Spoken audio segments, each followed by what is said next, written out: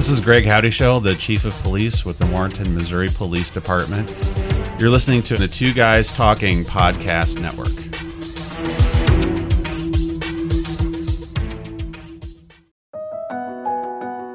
Baseball. It's a game with lines, bases, players, and hot dogs. Sure. But baseball is more than just balls and strikes. Strike three, you're rounded there. It's about stories. Deep, rich, steeped in history, perspective. Gosh, there are so many. Oil up your glove. Warm up the arm. Take your place on the infield.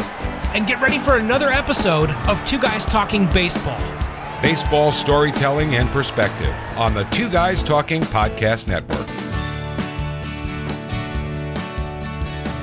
It doesn't happen to every boy, and definitely not to every kid. But the fire, passion, and tradition that comes with baseball strikes here and there. Well, definitely here. My love affair with baseball certainly didn't start in 1989, but in the early days of May of 1989, the world was provided with Field of Dreams. There aren't any explosions, there is no gunfire, but there are explosions of memory, fandom, and baseball to be sure, along with tears, laughter, and a certain fitting beginning for Two Guys Talking Baseball. It's time for the Two Guys Talking Baseball perspective review of Field of Dreams, directed by Phil Alden Robinson, starring Kevin Costner and a bunch of other greats, here on the Two Guys Talking Podcast Network. Greetings, everybody. I'm Mike Wilkerson, one of your hosts. Hi, I'm Vic Porcelli, big baseball fan. More than a big baseball fan, and really walking baseball trivia man, which is why I'm so proud to be providing this podcast, Two Guys Talking Baseball, with you, Vic Porcelli. You know what? I could sit and talk about baseball all day long, and this is a great way to do it, to go through the movies. Well, it is. Not only the feature films that are put out, but a lot of things that have appeared also on television, but also specials that have not all hit inside of theaters. Right. In fact, there's another podcast that you can listen to over at twoguystalkingbaseball.com, and it is actually the top 10 best feature films and or specials about baseball that you can watch and listen to. Right. So go check that out as well. A quick little piece of housekeeping. The Scammer Cast. Just about everyone on the planet has someone elderly that is getting older that has got to be protected from the scammers out there, Vic. And you know what? Being a crook, being a scumbag, you go to the path of least resistance. You really do. And it's the old people who they know they can get. It is definitively the old people. And so the Two Guys Talking Podcast Network is proud to have a new podcast called The Scammer Cast. That's great. And The Scammer Cast really is not just for old people, and it's for the people that are taking care of elders to make sure that they don't get taken advantage of. What you can watch for, the tips, the tricks, the details, but more importantly, the perspective of an elder attorney and a wonderfully licensed clinical social worker. That would be Curtis Bailey and Art Maines over at scammercast.com. We'll link to it inside the show notes for this episode as well. But make sure you check that out. It's Scammercast, scammercast.com. Two Guys Talking Poker. I would be remiss. I know about that show. I know you know about that show, mostly because you are the host along with Andy Kazin of that show. But I would be remiss if I didn't mention Two Guys Talking Poker. A lot of what we're going to experience tonight inside of Two Guys Talking Baseball, I think probably forever, is perspective and stories. And what I've been able to glean and look at and literally pull from you guys inside of that program as your producer there is what's going to happen inside of this program as well, which is really magical. All right, great. But Two Guys Talking Poker, tell us about Two Guys Talking Poker. Well, Andy and I have been poker friends for 15, 20 years maybe, and we worked together years ago, and we both played, and we'd meet in the hallways and talk about hands and talk about how we played them. And it's just a perfect, get-together of two guys who just love poker. I mean, it's just a game that I don't play golf. I've never shot around to golf in my life. I don't feel the need to right now. I'd rather sit at a poker table for, 6-7 hours. That's what relaxes me. Besides being with my wife and my kids, being at the poker table is my second and what's really fun are the stories that you and Andy tell. They get into the detail of what tournament poker really is about. Just like you in golf. I'm not the poker player. Right. But what I really do appreciate about your program is the perspective that you and Andy bring, in particular with the stories that really are engaging. Even if you have nothing to do with poker and cards and anything. Well, not for nothing, but we were sitting when the main event final table was on. or was it the High Rollers event? I think it was. It was the One Drop event was on TV, and I get a text from Mike Wilkerson that says, "Hey, did you see that bluff?" I'm like, "Look at you watching poker on TV."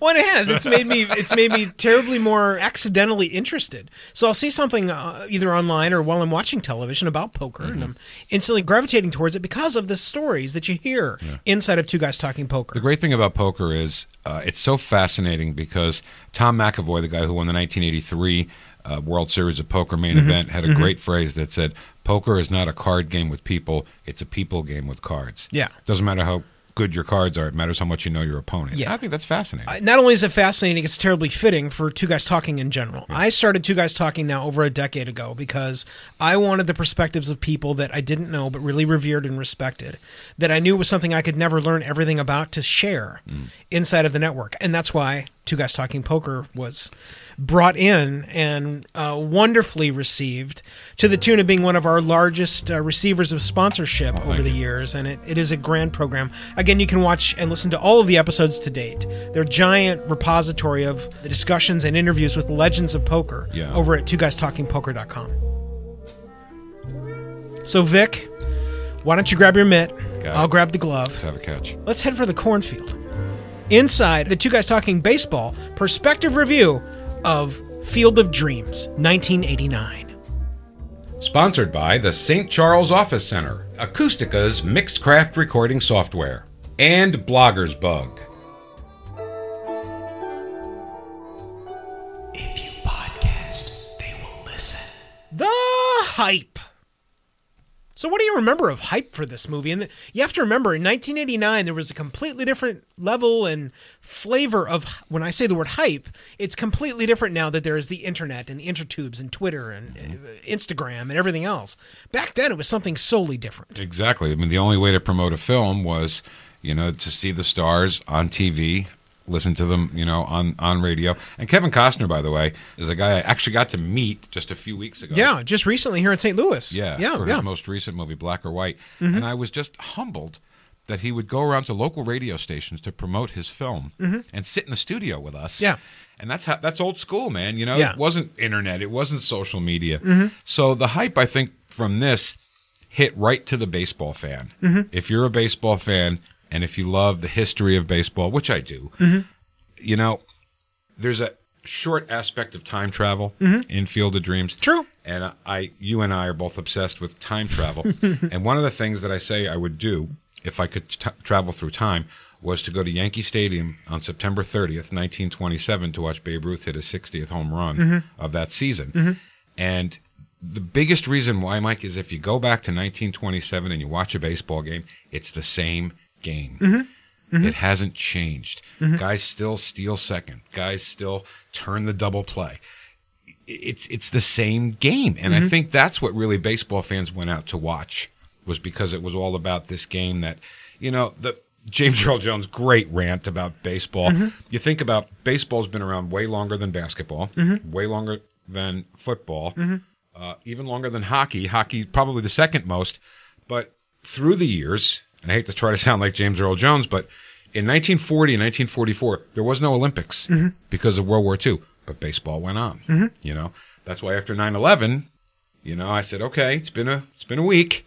Let's get to baseball. I hate to say it. I hate to sound insensitive or obtuse, but my gosh, baseball is what makes us. It's what makes us America. I mean, it used to be national pastime.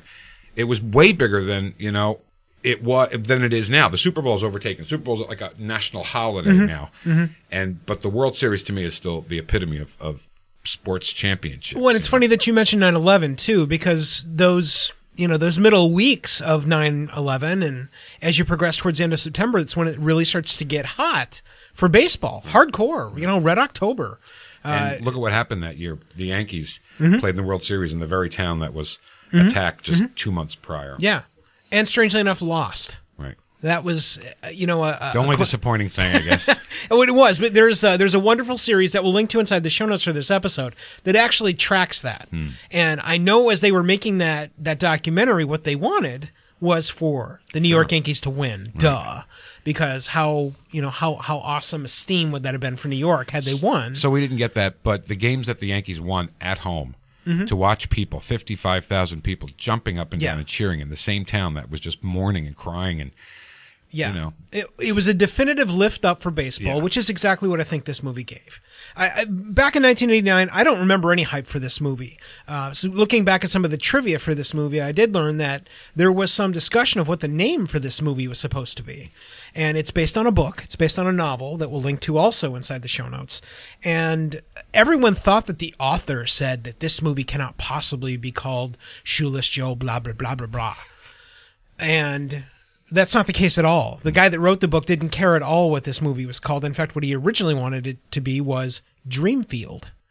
And that's not too strange either. I mean, it captures the same concepts and productivity. But I don't remember any hype at all for this movie. And Kevin Costner was coming off of some of the biggest movies in his career. Dances with Wolves was just a couple of years earlier. And movie he funded by himself. that is another brilliant Two Guys Talking perspective review in the making. That movie, and in particular the commentary for that film. The commentary inside that movie by him is legend. It is spectacular. Never seen it.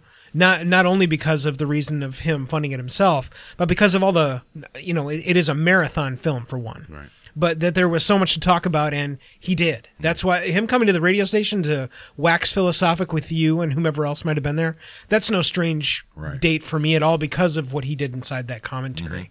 It is spectacular. I Never seen recommend the it to commentary. everybody. I'd love to see that. It's very good. Again, I don't remember any hype about this movie. That's where we ask you guys.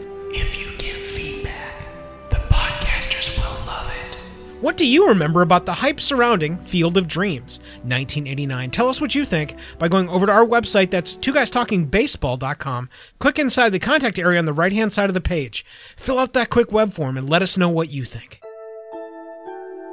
If you podcast, they will hear it. The money. The money question that we dive into with every perspective review inside of Two Guys Talking. Vic, do you have any concept at all with this money made first, domestically, and then worldwide? I don't know. I have no idea on the numbers, but let me take a guess. All right, fire away. Not numbers-wise, but let me say it was a flop Okay, and then made more money later Okay. once it was released on video. all right. And so give me a number. So let's see, in $1989, let's say it made $50 million.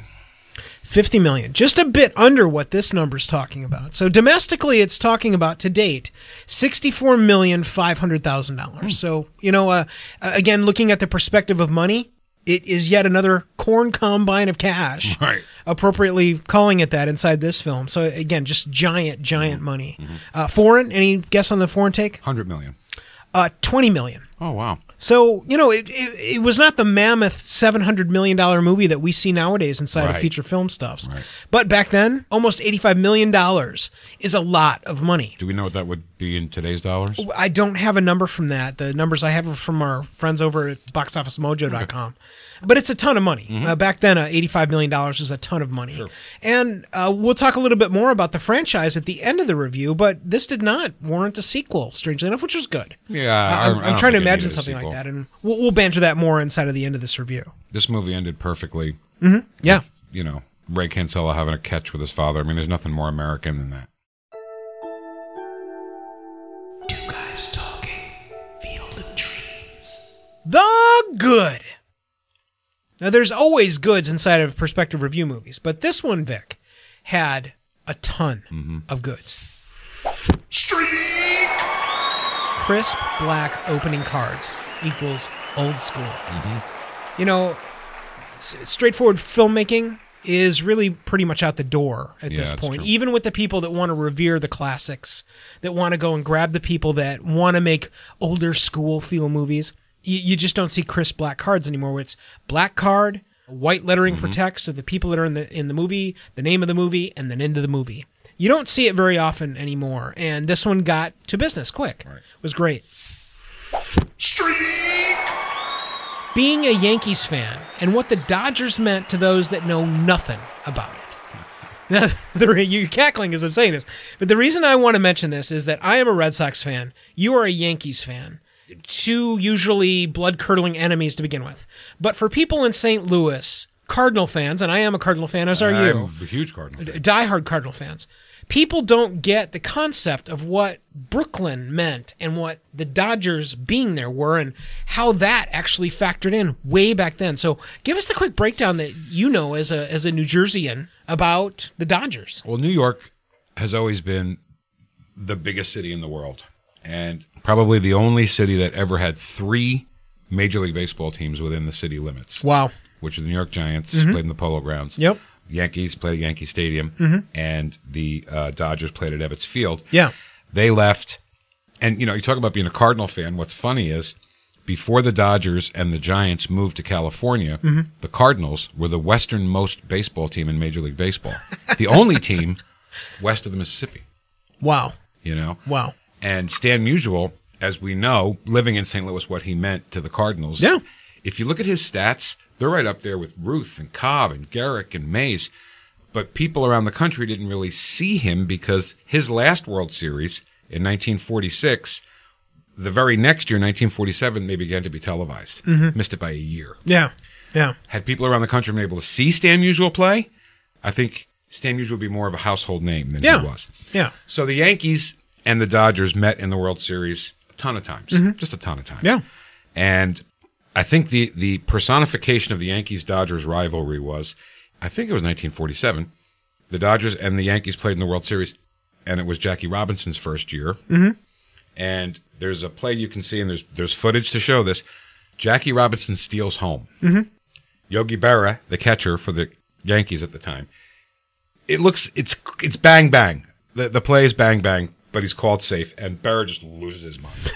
Just loses his mind. Yeah. Because it's like, and you have to feel like Yogi thought in the back of his head, this isn't just a play at the plate. This is against the Dodgers. Yeah. Yeah. And, for people, the way the country was back then, this was a black guy. Yeah. Who just stole home on us. What are they going to say about me? Where's the cop? Right. Where's the cop to put this guy where? Yeah. So it was such a rivalry, and the Yankee fans hated the Dodger fans, and the Dodger fans hated the Yankee fans, And the thing about the Dodgers was they never won the World Series except for once, I think, in Brooklyn. Right. And they used to their nickname was Dem Bums. On the bus, it said the Dodgers Dem on their own bus. It would say Dem Bums, And it really is one of those things that went away once the Dodgers moved to California. Ebbets Field is not even there anymore, right? Yeah, it's gone. Yeah, the Polo Grounds are gone. Talk a little bit about the Hall and how the Hall focuses and showcases Ebbets Field, quick. There's actually an exhibit at the Hall of Fame, one exhibit just featuring Ebbets Field and the Polo Grounds. And they show aerial footage of both stadiums. And the Polo Grounds, I mean, they played polo in it. That's why they called it the Polo Grounds. And think about how much room you need with horses and everything. Yeah. You need a lot of room. Only a handful of home runs were hit out of the Polo Grounds in dead center field. If you see an aerial view, you see why. Yeah. It had to be 480, maybe 500 feet from the plate. It was a long way away. 1954, when the Giants were in the World Series, Willie Mays makes the catch over his shoulder. We've seen that play a million times. That's dead center field, and he's like maybe 30 feet from the wall. He had to run so far to get that ball. You don't really realize the magnitude of that catch until you see an aerial view of the Polo Grounds. Yeah. And, the Baseball Hall of Fame, I've been there twice. My father took me, and I took my son. You know what I mean? I mean, it's something that you got to do if you're a baseball fan. You get your son, and you bring him to the Baseball Hall of Fame. And the museum's one part, and then you walk through the actual hall, which is the busts of all the guys. Whew. It's quiet. Nobody really talks very loud. It's very moving. Well, that really is a piece of why we're doing Two Guys Talking Baseball in general, because, well, everybody will be able to tune into this year's World Series and playoff games. And you'll be even able to, if you can afford it, go to a baseball game this year and watch your favorite players or be dragged to a game if you don't like baseball that much. What a lot of people don't realize is that it is steeped in history and tradition and the pieces and stories that a lot of people either don't know or have been forgotten. And so Two Guys Talking Baseball is a good way to focus on all of that. In particular, when we're talking about Field of Dreams, we kind of accidentally segue into awesome things like what you just went through. And that's what I'm going to love about this podcast. It's something that I get to go and talk about the things that I remember and loved about being a baseball player and being a baseball fan in general, along with the encyclopedia of baseball. I don't know if I'm that, but but then the stories that I really want to share with people so that they understand just how powerful baseball is. The bottom line is that gives you kind of a good, solid primer of the Brooklyn-ness of what's talked about at the beginning of this film. The Yankees and then the Red Sox that are also brought up inside of this, actually going to Fenway. And I wanted to help educate a lot of people that don't know a lot about, especially that early portion of what's going on with those three teams, along with the other teams and experiences that you have inside of Field of Dreams. Streak! Watching the lives of people that don't lean conservatively. Now, when I was 18, I was already conservative. Very strange. In particular, the college I went to in mid-Wisconsin. Very strange. And so that you and I literally get to watch the lives of people that, except for the asshole corrupt banker inside of this particular movie, they're all not leaning conservatively. Right. They're all farmers. They're all traditionally, at Terrence least. Mann, a beat writer. Yeah, absolutely. And so it's fun to watch the lives of people that definitively lean differently than I do, especially now as an almost 45-year-old man, looking back at the way people are swayed or how they think about things and how they allow those things to lead their lives. Being able to look in at a movie like this, knowing my leaning conservativeness, knowing yours and our guide through lives, it's very interesting. And it doesn't taint the movie at all. Right. Well, what's the connection? It's baseball. Absolutely. Right. And baseball is the wash that allows all of the needles to go back center and focus on something different. Exactly. And I think that's even in the, the most hatred-based experiences inside of baseball. So, the rich Yankees, blah. That all disappears because it turns and goes back to true north to baseball. Yeah. And I really do love that. It's fun. Streak! But until I heard the voice, I'd never done a crazy thing in my life. Back in 2004, when I concepted Two Guys Talking, I had a very successful blog on the internet. And following taking the outline to my 9-to-5 to have a conversation with a friend of mine, where I too heard a voice, except that it was my co-host. But I knew that I was listening to something that needed attention and needed a spotlight. And so I think that might be, if there was an overriding premise that happens here besides the have a catch with your father, blah, that's the one that overrides me inside this movie, because everybody, regardless of what you do, what you plan, even if you don't enact on a plan, everybody has had the voice inside them or a voice outside of them that says something that you are compelled to do or want to do. Absolutely. And there are a whole lot of really great foundational elements inside of Field of Dreams that I hope people get beyond just saying, it's a stupid movie. Is it a ghost movie? It's about baseball? There's a lot of that when I mention Field of Dreams. And for anybody that's not a baseball fan, you probably don't get a lot from this. Right. But there are a lot of foundational arguments about just being a person inside of this movie that I think splash over everybody. I agree, yeah. Streak! Hearing the story of Harvey and memories of Judge Gaffney. Now, Vic, I love that you and your son, and I think your other folks in your family, are incredibly stage-based. Oh, yeah. You are a dude that loves to go out to an outdoor theater that we have here and interact and watch the majesty of what is real stagecraft. Absolutely. And it is a dying art, unfortunately. Yeah. It's the more digital we get, we'll talk a little bit about that later, the more digital we get, the irony of us being a podcast that you're listening to, is that stagecraft is a dying rarity. With that really being is. said, though, wherever you're listening to this podcast from, I encourage you to go out and see just community theater. Yes. Yeah. Go to the big theaters, here in St. Louis, it's the Fox, or, Broadway, obviously, in New York. But if there's a small theater company where the people aren't even getting paid. Right. They're doing it for the love of the game. Here in St. Louis, for a $15 ticket, you can see unbelievable talent, and it's a dying art, but there's still a lot of great theater going on. There is. And I encourage you to get out there and watch as much as you can and get a little culture. There is. And I remember specifically, I've been Facebook chatting with a friend of mine named Lisa Wolniakowski, who now has a new last name because she's not Wolniakowski anymore. Right. Is it Smith, I hope? It is not. It's a long Italian name. Vic. Nothing wrong with that. Yeah, it's a long Italian name. But the bottom line is I've been talking with her, and her and I were in Harvey. Oh, wow. When I was in high school, one of my favorite plays.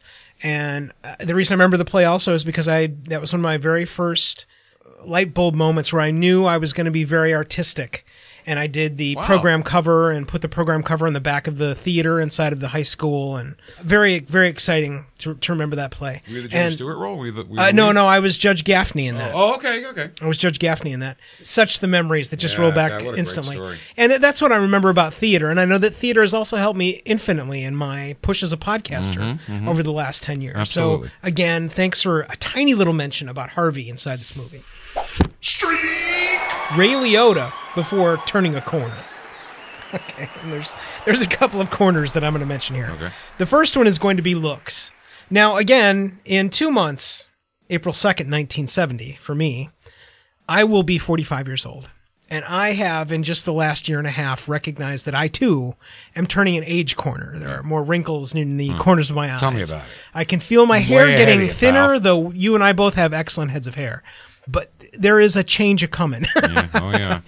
And so I obviously I can't talk too much about the age thing with Ray Liotta, but the first corner is Ray's turned an age corner, and I think he turned an age corner early. Yeah, and I think it was because of his Hollywood living. Yeah, probably. But he definitively changed an age look corner. But then he also turned another corner where Ray Liotta, the guy that was in Field of Dreams, the guy that was in Goodfellas, and a handful of other really great films, has been in a bunch of crap. Yeah, it's true. He hasn't made a lot of hits. This is one of his best. He has so few lines inside of this, but even just the spring in a step that you see inside of a guy that had the spring in the step is spectacular. And to be able to capture that as an actor, I've always said this, especially inside of stagecraft, the less you say, the more you convey. Less is more, There's absolutely. no doubt about it. And inside this movie, he hits a literal home run. Absolutely. Saying very little. What he does say, in particular at the end of the movie, where he says, well, you're not invited. Right. And even that little, it wasn't ominous and could have turned into a zombie movie. Right, but the face, when he says that, the face he makes is absolutely perfect. It is striking. It is perfect. And again, I recognize this movie as the one before Ray started turning corners. And it is a spectacular movie. And when there's something that he says, I can't remember what exactly he says in it, but he does a laugh that's very Henry Hill. You know, just kind of the way that laugh is. It's funny how they do it. He was talking about Ty Cobb. Oh, right. He's talking about Ty We didn't Cobb. ask him to play because we hated him. Like, oh my God, it's Henry Hill. It was outstanding, yeah. In fact, that we're talking about Ray Liotta. Streak! The cast. Now, obviously, we're not going to go into depth for every single one of these folks, but we must mention at least the very best that are inside of this. One, Kevin Costner. Kevin Costner has been a favorite actor of mine since his inception. I think he's great. He is spectacular. He's had his flops, but the vast majority of movie making that he has been involved in is extremely well done feature filmmaking. My favorite role of his is when he plays Jim Garrison in JFK. You have mentioned that several times. And you know why? so It's the great. passion. Yeah. It is the passion that comes out of that, and that you and I can wax philosophic about the validity of what happens inside of JFK is fun. No, right, but I mean, the, just him. the role Yeah. is spectacular. Right. He is Jim Garrison. He Yeah. is oozing passion, even if Jim Garrison was not that passionate about what he was talking Well, about. he was, though. He was. There is fire truly inside of Kevin Costner inside that role. And the cool thing about that movie, sorry, and we'll get back to Jim Garrison, and when I got to meet Kevin Costner, it was all about black or white. You know what I mean? Yeah. But when we were getting the wrap it up sign from the people who had to take him to another radio station, I said, Kevin, I have to ask you one quick question about something else. And this is a Vic specialty inside of his interviews, by the way. I said, what was it like to play a guy who was actually in the movie playing another guy? Because Jim Garrison has a cameo as Warren. Yeah. And not just a guy he was playing the enemy. The head of the Warren Commission, right? The Yeah. enemy, right? Yeah. And we didn't have much time to talk about it, and he gave me as good as a answer as he could in a small amount of time. But how cool is that to play somebody who's in the movie playing somebody else? And by the way, what kind of conversations did you guys have while you were making that movie? Yeah, Anyway, that's all. It's excellent. Kevin Costner's wonderful. The other one I always talk about, we've talked a little bit about already, is Dances with Wolves. That commentary is definitive movie maker commentary. And Vic is absolutely right. That was a film made by much of Kevin Costner money. There So were was Black or walls- White, by the way. Yeah. There were walls hit, and the walls had to be somehow scaled. And the way that they were scaled was with literal Kevin Costner wallet. What kind of leap of faith is that? It's a huge leap of faith. Jeez. It's what gives me a lot of super cool positive vibes for someone like Arnold Schwarzenegger, where inside the third Terminator film, he too grabbed checkbook and said, I here, did not know that. go get this done. I did not know that. That entire scene where he's smashing through the mall on the end of the giant crane thing, all of that would have never happened, that entire scene, If he didn't pay for it. if he didn't pay for it out of his own pocket. And it's not just the definitive, I have lots of money here, let's go do this. It is that Something they believed in. Absolutely. Yeah. And I love it when people can get behind and foster things that they believe in so wonderfully. Amy Madigan as Annie Kinsella. What a wonderful, supportive wife that frankly reminds me a lot of your wife. Yeah, she is. I've only met her a couple of times, but there's a lot of what I sense of your wife inside of Annie inside. It's not easy being the wife of a radio guy, you know? Yeah. I mean, honey, I got to go to this, I got to go to that, I talk about her on the air all the time, and she knows it's coming. I warned her about it when we got married, and she is, I could not have married a more supportive person. So she is kind of like and so that's what you get. You get a woman that, is able to see all the awesome baseballness that's going on. So that's good. Yeah. Because if that wasn't there, then I'd have a real problem with it. Absolutely. It's spectacular in that she's there to stand not only by her man, but by her own convictions. That scene inside the gymnasium, it is wonderful. Yeah, she does a good job. It's wonderful. Ray Liotta. We've talked about Shoeless Joe here inside the movie, and from everything from the semi-lit appearance of Shoeless Joe Jackson to the casual conversations about Ty Cobb to the end where he literally tells Ray, "But you're not invited, Ray." Yeah, it is filmmaking, it is acting, and it is such a small role in a giant movie, but somehow still gigantic. Shoeless Joe Jackson could have been a name we talk about like Babe Ruth and Lou Gehrig and Ty Cobb. He was that good of a player. I'm pretty sure he never even learned how to read. And legend says, and I don't know, you want to believe what you want to believe and what you believe you want to be true. Yeah. But that he would never have thrown a baseball game, ever. Right. And, those guys on the White Sox were acquitted, actually, in a court of law, but the baseball commissioner, who I believe was Kennesaw Mountain Landis at the time, still banned them from baseball because if there's one thing, look at how many guys have taken drugs. And, it's okay, Sure, it's fine.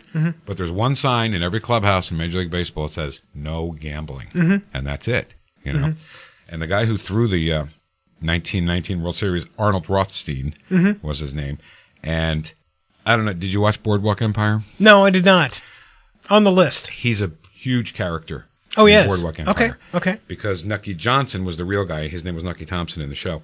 Hung out with all the criminals. He was all the gangsters. Yeah. And Arnold Rothstein actually went to Nucky Johnson and asked him to help him get acquitted of the charges of throwing the 1919 World Series. Right. And isn't it funny that they were all acquitted in a court of law? Yeah. Very interesting. And again, I love going into that almost a specter of past baseball history, but then coming out on the end of it at the end of this film, because you start off with Shoeless Joe Jackson, maligned, he threw the game, did he throw the game, blah. But as you start getting through it, and then you start filling up this field with dead baseball players, it turns into where they're not all prospective criminals, but they're people that want to come back and play the game. Right. In fact, so much so that we saw there was a Cardinal in there that you speculate is might be Rogers Hornsby, who was and define that, because there's a lot of people that have heard the name, but again, because he's so far out back then, west. Right. Rogers Hornsby has gone down in baseball history as the greatest right-handed hitter of all time. He was a great player, was a player manager. What? You just don't say that at all anymore. Yeah. A player manager for the St. Louis Cardinals back in the 20s, and Rogers Hornsby played so long ago that in Busch Stadium, and any stadium in Major League Baseball, they retire numbers and they put their numbers up in their name. He played so long ago that he didn't wear a number. And it says Rogers Hornsby and then an STL, like a St. Louis Cardinal thing. And just as a side note, the team that started putting numbers on the backs of jerseys was the New York Yankees. Yeah. And the numbers that they wore signified where they were in the batting order, which is why Ruth wore 3 and Gehrig wore 4. Oh. Yeah.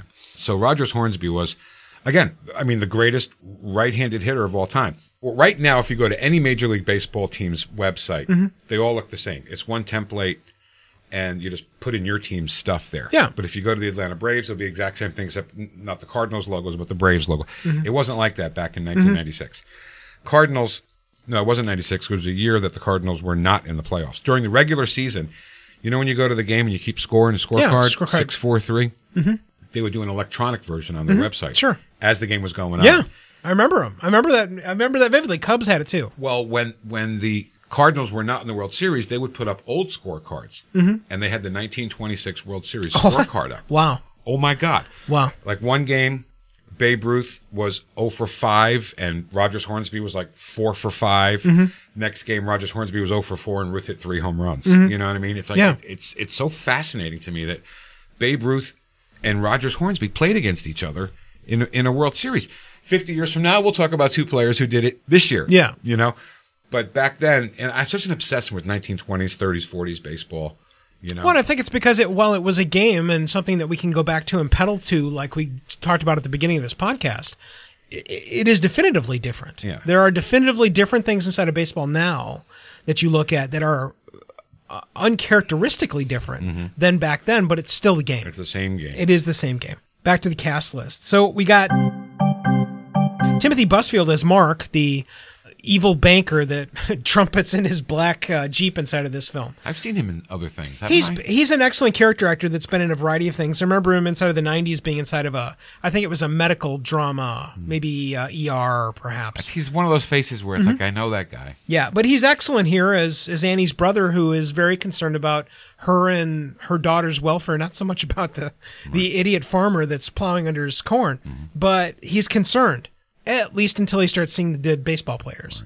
Right. And then he's ready to get Don't on sell board. the farm, Ray. Don't sell the farm. That's right. That was great. It was great. That whole scene is excellent. James Earl Jones. Now, in a year where we know at some point inside of this new Star Wars movie, we'll hear his voice somehow. Whether he's going to be the voice of Darth Vader / used to be Anakin / whatever. We're going to hear his voice. But inside of this, he gives us a wonderful, different schema of what is James Earl Jones. Yeah. He is Terrence Mann, and Terrence Mann, for the very few lines that he has inside of this film, are ridiculously powerful, probably because they're delivered by the voice of Darth Vader. He's the best. He's incredible. As an actor, I could not even imagine acting across from James Earl I remember Jones. you mentioning that as we were watching this film tonight, and I totally agree with you. In fact, I think it would be a blessing to be able to share a stage anywhere, whether it was a set inside of a feature film or on stage, which James Earl Jones still does to this day very often. He played Driving Miss Daisy just recently. Yes, the driver, yeah, and he is another treasure inside of modern day filmmaking. He really is. Yeah. Dr. Archibald Moonlight Graham. What can you say about the man? Burt Lancaster. Just phenomenal. You know, this was Burt Lancaster's final film. Yeah. Yeah. And what a way to go out for a guy who had to be a sports fan. Mm-hmm. I don't know that for a fact, but he was in this. He also, back in the day, black and white film, played Jim Thorpe, who was an American Indian, went to Carlisle College, which was a college just for Indians. Yeah. When I say Indian, American, Native Feathers, not American. dots. Right. But it's funny how his character in this played for the New York Giants. Yeah. And Jim Thorpe played for the New York Giants. Yeah. And they both played for John McGraw. Right. Jim Thorpe for real, and the fictional character of Archibald Moonlight Graham. Mm-hmm. And in the Jim Thorpe movie, John McGraw was a manager they don't make anymore. Something happened. They broke the mold or something. And, so Jim Thorpe, he gives Jim Thorpe the bunt sign, and instead of bunting, Jim Thorpe hits a home run, wins the game. All the people in attendance have no idea that Jim Thorpe got the bunt sign. And then when he runs back into the clubhouse all happy, hey, I won the game, John McGraw says, you're fined and you're suspended. He says, well, I just won the game. He goes, I told you to bunt. It doesn't happen anymore. Oh, sure. Well, and it can't. It can't happen anymore. Right. So I think this character, Moonlight Graham, is just great. He had played one half of one inning in his Major League Baseball career and then found a more important calling, really, when you think about it. Yeah. Medicine, so much more important than baseball. As Yes. much as, we love baseball. Sure. And that scene where he has to make a decision, the same decision he had to make in his real life, in his ghost life, to save Ray Kinsella's daughter from choking, and he walks off the field, turns back into the old The old guy with the doctor's bag. and you can't go back. Right. That's powerful, man. And what I love, too, is that is a piece of story writing that works wonderfully because, hey, dude, it's a story that's written. Why couldn't he go back on? Well, and the answer is because that's how the story's written. That's right. Get over it. And I love that. I love that. I love that. The bottom line is that the cast inside of this film was extraordinary, from the top to the absolute smallest player, and it is something to be revered. Streak! The digital detail and a tale of closed caption. All right, so here, Vic, is my life tonight while I was preparing to watch this film before you came by to do the perspective review during our first episode of Two Guys Talking Baseball. I wanted to bring this from home. I forgot it from home this morning. So I decided, okay, no problem. Well, I'll just stop by Target and I'll get a copy of it. So I walk into Target and I am reasonably intelligent, in particular when it comes to movies, okay? Okay, I'll give you that. Right, okay. Sure. So I'll walk into a place and I'll go, okay, so it's either alphabetical or how about sections? So where would this movie fall? Sports. The sports section. So it wouldn't be in the drama section. Probably sports. You think so? No? Or would it be in the regularly bought and now cheap section? Maybe that. Okay, so I figured... Didn't think of that second. Sorry. I thought maybe that, or maybe it's on sale. Maybe it's on the on sale section. So instead of having to dig around through all the inside of Target, it was terrible how it's not set up to go and find anything. So I just stopped and asked, and I said, hey, man, can you whip out your humdinger Inventory thing? yeah. And, goop, goop, goop, goop, goop, goop, goop. I don't see it here. Hey, Wilson, I'm wondering if you can find Field of Dreams. He doesn't see it there, sir. I'm not sure. So Wilson shows up and he plugs into his little digital doohickey and, oh, sir, that thing's only online. Oh. So you see, you're going to be no help at all for me tonight. I'm so glad I came. You have to buy online, have it delivered to your house or something? You have to buy it online. It will be delivered to your house. Okay, well, thanks for nothing. And I stopped to tell the manager that. I walked over to the courtesy counter, and I said, would you mind paging the manager real quick? And they did, and she came by, and I provided her just my, you're wasting my time. Mm-hmm. I would have bought something here tonight had you had something for me to buy. Right. And I'm leaving without purchasing anything, and because I could have gotten it online, I don't know that I'm going to come back for any movies ever. Why? Okay, so you're losing my business. Okay. So there's the first part of the story. Second part, I go to a place called Slackers here inside of St. Louis. Slackers is a secondhand store where you get movies and blah.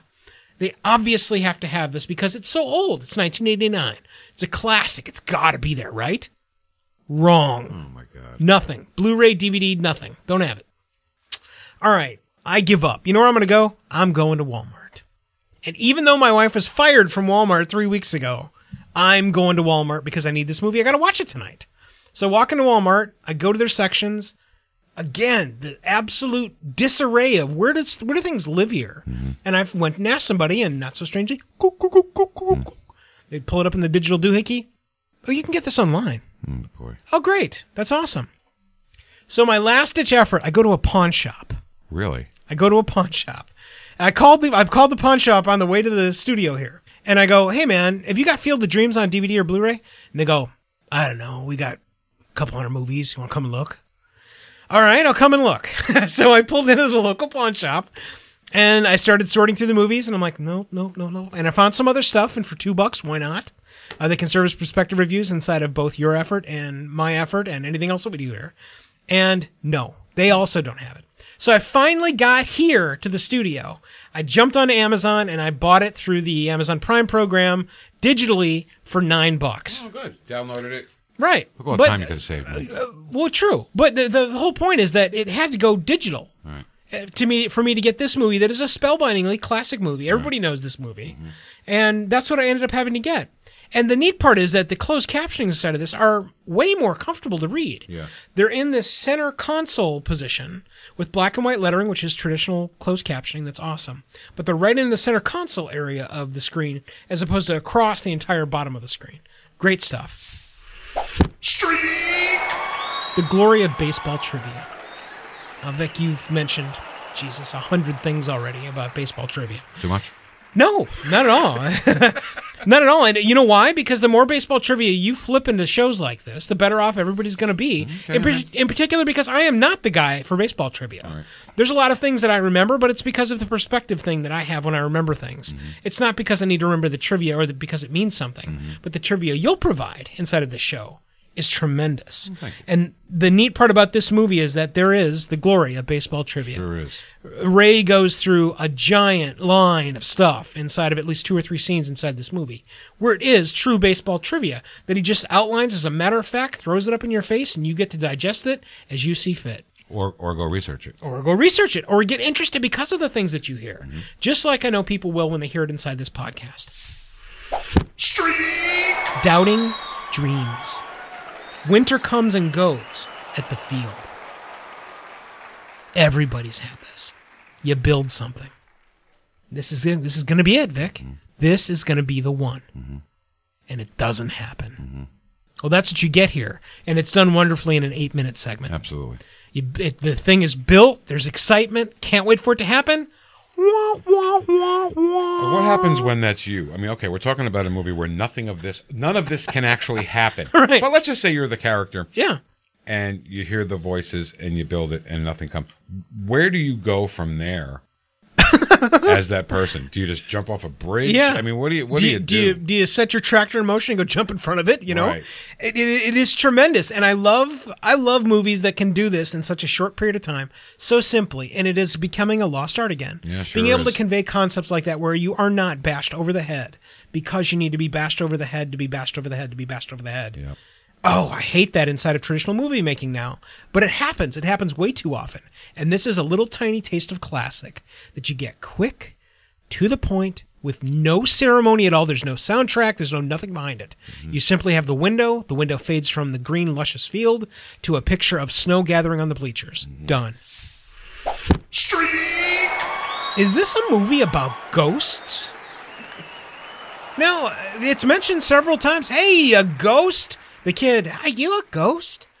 The Shoeless Joe literally talks about himself and the other guys as ghosts.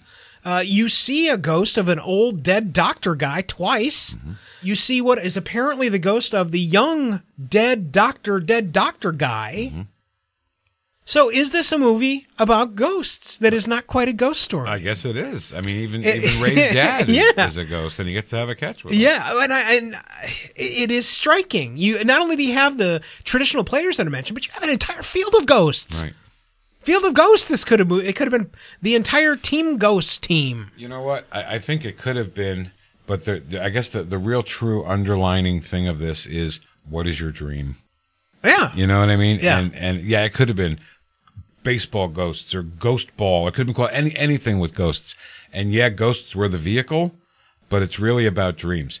It's about, Moonlight Graham's dream to bat one time, to wink at that pitcher to make him think that there's something he doesn't know. Ray Cancella's dream of what he hears and to make that come true. And I think to a certain respect, Terrence Mann even had a dream. all of them did. You know? all of that. Well, see, that's what I love about interpretations of movies and why we do perspective reviews like this. Everybody's got a different perspective on what they're looking at while you're watching a film. And we all have dreams, Mike. All of us do. You know? A better point, too, and we talked about this a little bit in the prelude, is that everybody makes decisions. And you can make the most mundane decision to, I'm going to lean into the chair this direction. Or I'm going to go get in my car and go home an hour early tonight. Or I'm going to plow under my field. Or I'm going to get in the VW van with this crazy guy that thinks I'm one of the messiahs. There are decisions that are made inside of this movie that you don't even realize because they're the power of pace inside of this movie too. But the decision-making process is what drives me inside of this movie. Yeah. For no particular reason, they do insert decision. And that you're able to take that and use that as something really exciting inside this film. And the experience of this film is wonderful. I agree. Streak! Not being able to pull it off on the first swing. Sorry. So here's Shoeless Joe out and left waiting for you to hit a really screaming fly ball to warm up that little tiny mitt he's got. And you totally screw the pooch. Just nothing. grounder to second base. Right, Whoops. right. It's wonderful. It is. It's wonderful. It's also another piece of perspective that all of us have had. Whether you want to admit it or not, that's the question mark. Yeah. I have sat in this chair umpteen times where I start a podcast, and I'm not feeling it. There's something that's not driving me, even after going back to rewrite an intro or something. Mm-hmm. And it happens to all of us. And that you get to see it here literally with kind of a dink swing of a bat. Mm-hmm. Fun. And how many Really times fun. does that happen in a real baseball game? Bottom of the ninth, 2 outs, bases are loaded, 3-2. The big hitter comes up and he grounds the ball back to the pitcher in the game. You know what I mean? It happens like every game. Bouncer to the pitcher and throw to first, and the game is Game's done. over. Everybody go home. And wah, wah, wah. Streak! Shoeless Joe's ability to create atmosphere, to relay perspective. Again, I'm referring to the point when he just appears. Mm-hmm. There is, along with the soundtrack that I'm going to lusciously stroke hard inside of this film, Mm-hmm. it is wonderful. Ray Liotta's almost silhouettes moments inside of this film are beyond striking. Any of them could be ripped and used as art on any wall, in any home, anywhere. And they are spectacular. And again, as an actor, you play roles like, again, since we're talking about Ray Liotta, Henry Hill, wow, what a guy to play, Yeah. But to play Shoeless Joe Jackson, wow. And some the things you hear sometimes, you don't know if they're true, if they're legend, but when the White Sox were banned from baseball, he's walking down the steps and a little boy comes up to him and says, "Say it ain't so, Joe." Mm-hmm. Did that really happen? I don't know. But the legend of baseball says it does, and now Ray Liotta gets to play this guy. Yeah. I mean, God, what a feeling as an actor to be able to get out there and do that. Well, not only to do it, but to pull it off in the level No, that yeah. he did. Who would ever go up to Ray Liotta and go, kind of sucked Right. when you were Shoeless Joe, dude? Right. Nobody. Streak! Laying the laws of the field and the ghosts. You and I talked about this again in the prelude, and I love this movie singularly because instead of having to, if this movie was made today, you would have a piece of Ghostbusters and or Ghost Hunters that would have to appear because we'd have to get the laws of how the field works and what the ghost can and cannot do. Can you shake hands with the ghost? Right. Can they actually throw the ball We'd see and the ball doesn't equations disappear? yeah. We don't need any of that. Agreed. And that it was not at all levied inside of this film is a piece of filmmaking magic. I agree. It is something you can skip over, even when people don't initially see the ghost and then they do. It's pushed right past inside of pacing. And do you it is really need magical. to explain everything? You do not. Do not. None of this can happen. Right. So let it happen the way it happens. Right. It's like Back to the Future. Like, oh, well, that couldn't have happened. Okay, time travel can't happen. Let's start there. Okay? Right. And speaking of time travel, you can also go and listen to the 25th anniversary perspective review of Back to the Future over at twoguystalking.com/Back to the Future. Streak! Driving through Iowa. No, it's Iowa.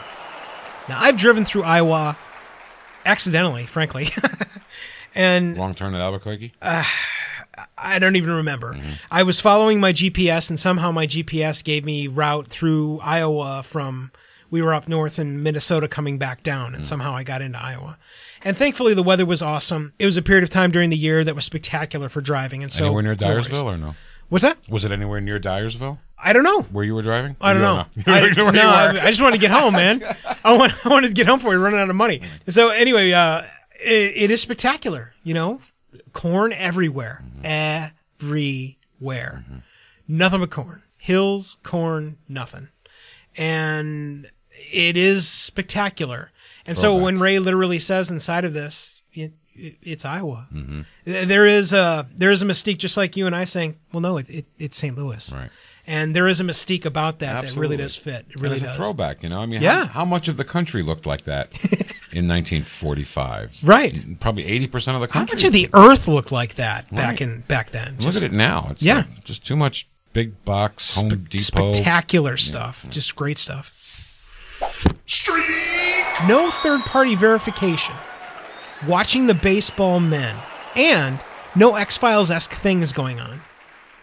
Now, again, were this movie made today, there would be at least 3 or 4 different zombie moments where you'd have, don't make the baseball men angry.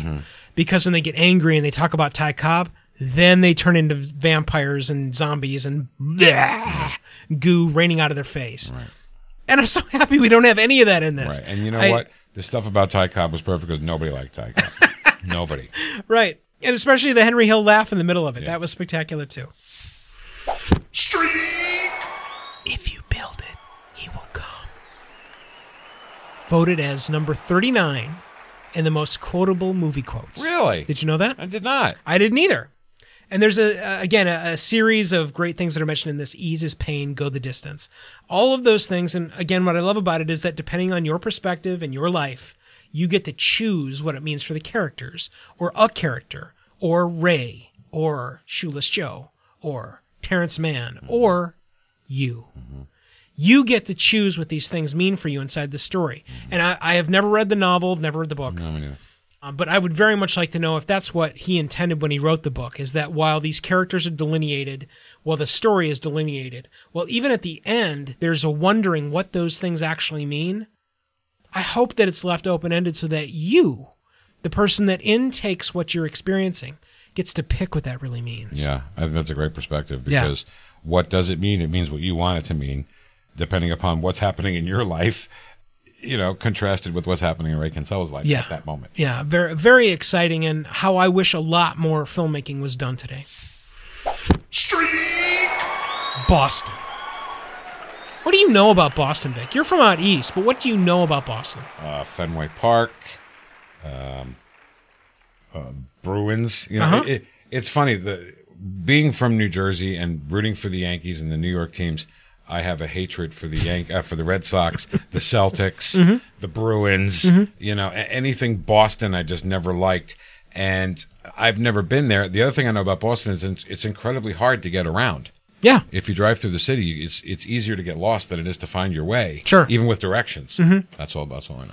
And Pak de Kat have it. Interesting. There's a series of movie reviews we're going to be doing here. They're going to fall into the perspective reviews, obviously, but it's going to be the Wicked Smart series of movies, where we go back and we find the essentially crime dramas that involve the city of Boston. So great films like The Town, The Departed, Mystic River, and a giant cavalcade of others that are going to be inside a definitive listing of the Wicked Smart series of movies from Two Guys Talking. Street. Taking the chance and shoving your hands up to the elbow in a heavy door at the risk of losing everything. I want everybody in their lives, and if I think that might be what my testimony and legacy in my podcasting efforts is, I want everyone to take at least one chance where the door is closing on you, and instead of giving up or maybe coming back for a second time, you stick your arms up to the elbows inside of a heavy door. And while you're going to get injured and it's going to hurt, you get to make your point. Do those things and run forward inside of a thought that you have to explain it to people.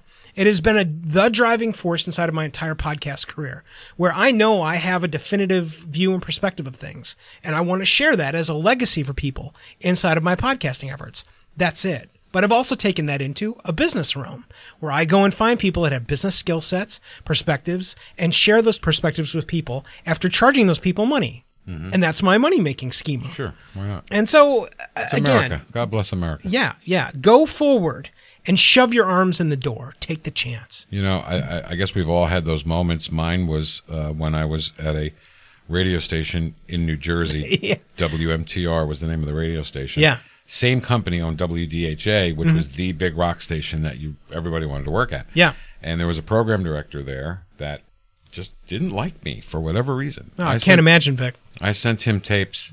Could have possibly been your hatred of the Red Sox. But Every week, just a I guess. sent him tapes every week.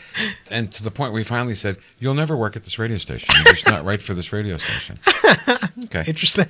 So he got a job in New York, and his replacement was a guy named Mike Boyle, who is my godfather when it comes to, the business that I'm in, which is radio. And I had a tape waiting on Mike Boyle's desk when he started on his first day. Yeah. He called me in, and he hired me on the spot. Interesting. So it's, don't give up on dreams. Yeah. Again, go ahead, stick your arms in up to the elbow. Take that initial hit, but get what you need. Street. Begging for peace, privacy, and thinking for yourself. No, I mean, what do you want? Oh, dog and a beer. This is wonderful, and I think this is another piece of perspective inside of podcasting that I love, where someone is just going on, and I have an idea and a concept, and I want you to know that blah. Do you understand that this is important to me? Right. But what do you want to eat? Right. My son calls that A-B comedy. When character A is talking about one thing, character B is talking about something else. Yeah. And it comes together finally. It is spectacular. And inside of this movie, it's I had forgotten how many laughs there are inside of this movie. Sure. And outright good gut laughs that really make you feel good about what's going on, not only inside of your life, but inside of the And film. that's the biggest one. That is the biggest one, and it is great. And that it happens inside of Fenway is even better. Just the characters they got to literally offer up the hot dogs and stuff. Just spectacular stuff. Streak! Terrence's revelation moment, the swing around shot. So Terrence gets out of the van. That is a character in itself. He gets out of the van. The deal's done. Screw this. Ray's heading home. And as he turns the van around 180, standing in the center of the street in all glory that only James Earl Jones could offer is Terrence Mann. Yep. And it is spectacular. It is a revelation moment of revelation moments inside of films. Very often I talk about transitions inside of films, and this is one. This is one where you go, oh, wow. Mm-hmm. And it's another moment where there's so little said. Mm-hmm. Doesn't need to be anything said. It is great. It is a fun revelation moment inside of this film. And James Earl Jones, Terrence Mann, just lies to Ray Kinsella through this whole movie. Yeah. You know? And those are the little... those are almost breadcrumb revelations. Right. And they come because Terrence isn't comfortable offering up all of this information just... So private after he's right, retired. yeah. And it's great to see that trust comes out during the movie. There's another revelation that I hadn't even realized of this film. That's very well said. Streak! Paper remnants. Nothing digital presented. Even, really, the effects. Right. So even the effects in here are older school effects where they're not really there. Yep. There is nothing digital presented inside of this. Even the kind of, whoops, we kind of made a digital effect inside of the scoreboard scene. Even that one is, you know, it's kind crap. of stupid, crap Right. special effects. And it doesn't matter. Doesn't. It doesn't matter. Because all it's got to be is a vision of what someone might see and you going, yeah, I can buy that. Even when they walk into the cornfields and disappear, you know, I was thinking any film student could do that. Any 12-year-old can do that on On a Mac now. whatever the software is. Yeah. And I didn't care. No, I did neither. not care. No. And the pace of the movie pushes you across anything in here that is either effects or where they've got to do some swapping of whatever. Mm-hmm. And it's seamless. When I'm talking about paper remnants here, I'm also talking about where there are remnants of paper, like a newspaper, that are used about the doctor, yeah. Right, exactly. And you don't see that much inside of movies unless they're referring to something really old now. And I wonder how long it will be until all you've got left is either the microfiche machine or the internet. Yeah. Because it's going that way, dude. You're talking about history. Yeah. Even present day. Yeah. I mean, when I see a newspaper, I grab it, you know, because to me, and this was something from my father, there's something about sitting down with the paper folded in fours and doing the crossword puzzle. Yeah. In the newspaper. Yeah. You know? What I remembered is, in particular, the old USA Today before it shrunk again. But the old USA Today, I remember my dad opening up that paper and opening up usually the news, the U.S. section of the news. And it would always be opened and then folded in half lengthwise again and laid on a table. Mm-hmm. So you could just sit and do a quick read of whatever the articles were there. And that's what I remember about paper. Yeah. And it is something to revere, but that is also a spectacularly dying thing. But it's in this film. It is. Streak! The intake of interviews. Looking back and how important the craft of interviewing is. And Vic, it's funny that I'm doing this perspective review with you because you too are one of the gifted interviewers that thinks about questions outside the box, that allows people to provide a graft of their life inside of interviews that will mean something. There's a difference inside of interviews, especially inside of podcast interviews, to asking someone, so what's it like to work with so-and-so? Because anybody can ask that question. When you can ask questions of people that 30 years after they're dead, the answer to the question will mean something, as opposed to just something they said. Those are the answers that I want to try and craft and get from people. There's another one of the most gratifying things to me about interviewing people is if you can ask somebody a question that nobody's ever asked them, Right. you know. And almost stump them where for a minute they got to think about what they want to say and answer for. I love that. Especially inside of podcasting because of the edit, where I can instantly make them sound like they really are interested. That's awesome. Why don't you tell us your Pete Townsend story? Well, in 1989, The Who was playing at Giant Stadium, and I had the chance to sit with Old Giant Stadium. old Giants. Well, it's the same stadium. It's just called MetLife now. Got it. But it used to be called Giant Stadium before everything had to be sponsored, which is we can do a whole show just on that. We will. But I got to sit with Pete Townsend from The Who. Yeah. I'm like, oh my God. So time was tight. He had to meet listeners, blah, blah, blah. By the time I got to me, he goes, you have one question. The guy says to me, you have one question. I said, great. And Pete's sitting there. He's kind of leaning forward. And I said, Pete, the tour, by the way, in 1989 was the 20th anniversary of Tommy. And they did the entire album, then took a break, then came back and did the other great Who songs. So I said, you wrote this album. It's about this deaf, dumb, and blind kid. And it's great. It's genius. It's all interwoven. It makes a story. Except there's one song by Sonny Boy Williamson, an old blues song by Sonny Boy. I said, why? Why the Sonny Boy Williamson song? I didn't know if I was going to piss him off. Yeah. You know? And he says, well, let's talk about Sonny Boy Williamson. And he sat back with his drink, and he and I talked about blues for 20 minutes. And I cannot confirm this, but I will bet you nobody in 20 years asked him that question. Why the Sonny Boy Williamson song on Tommy? Yeah. He ended up telling me in the course of that interview that he built the entire opera around that song. Wow. Because guys were all blues fans. Yeah. The Who, Yeah. Stones, Beatles, Clapton, they all love blues. And he also scolded me as an American. What's wrong with you people? This is your music. Memphis Slim plays in front of 20 people in a smoky bar in America. He comes to Europe and he plays in a stadium.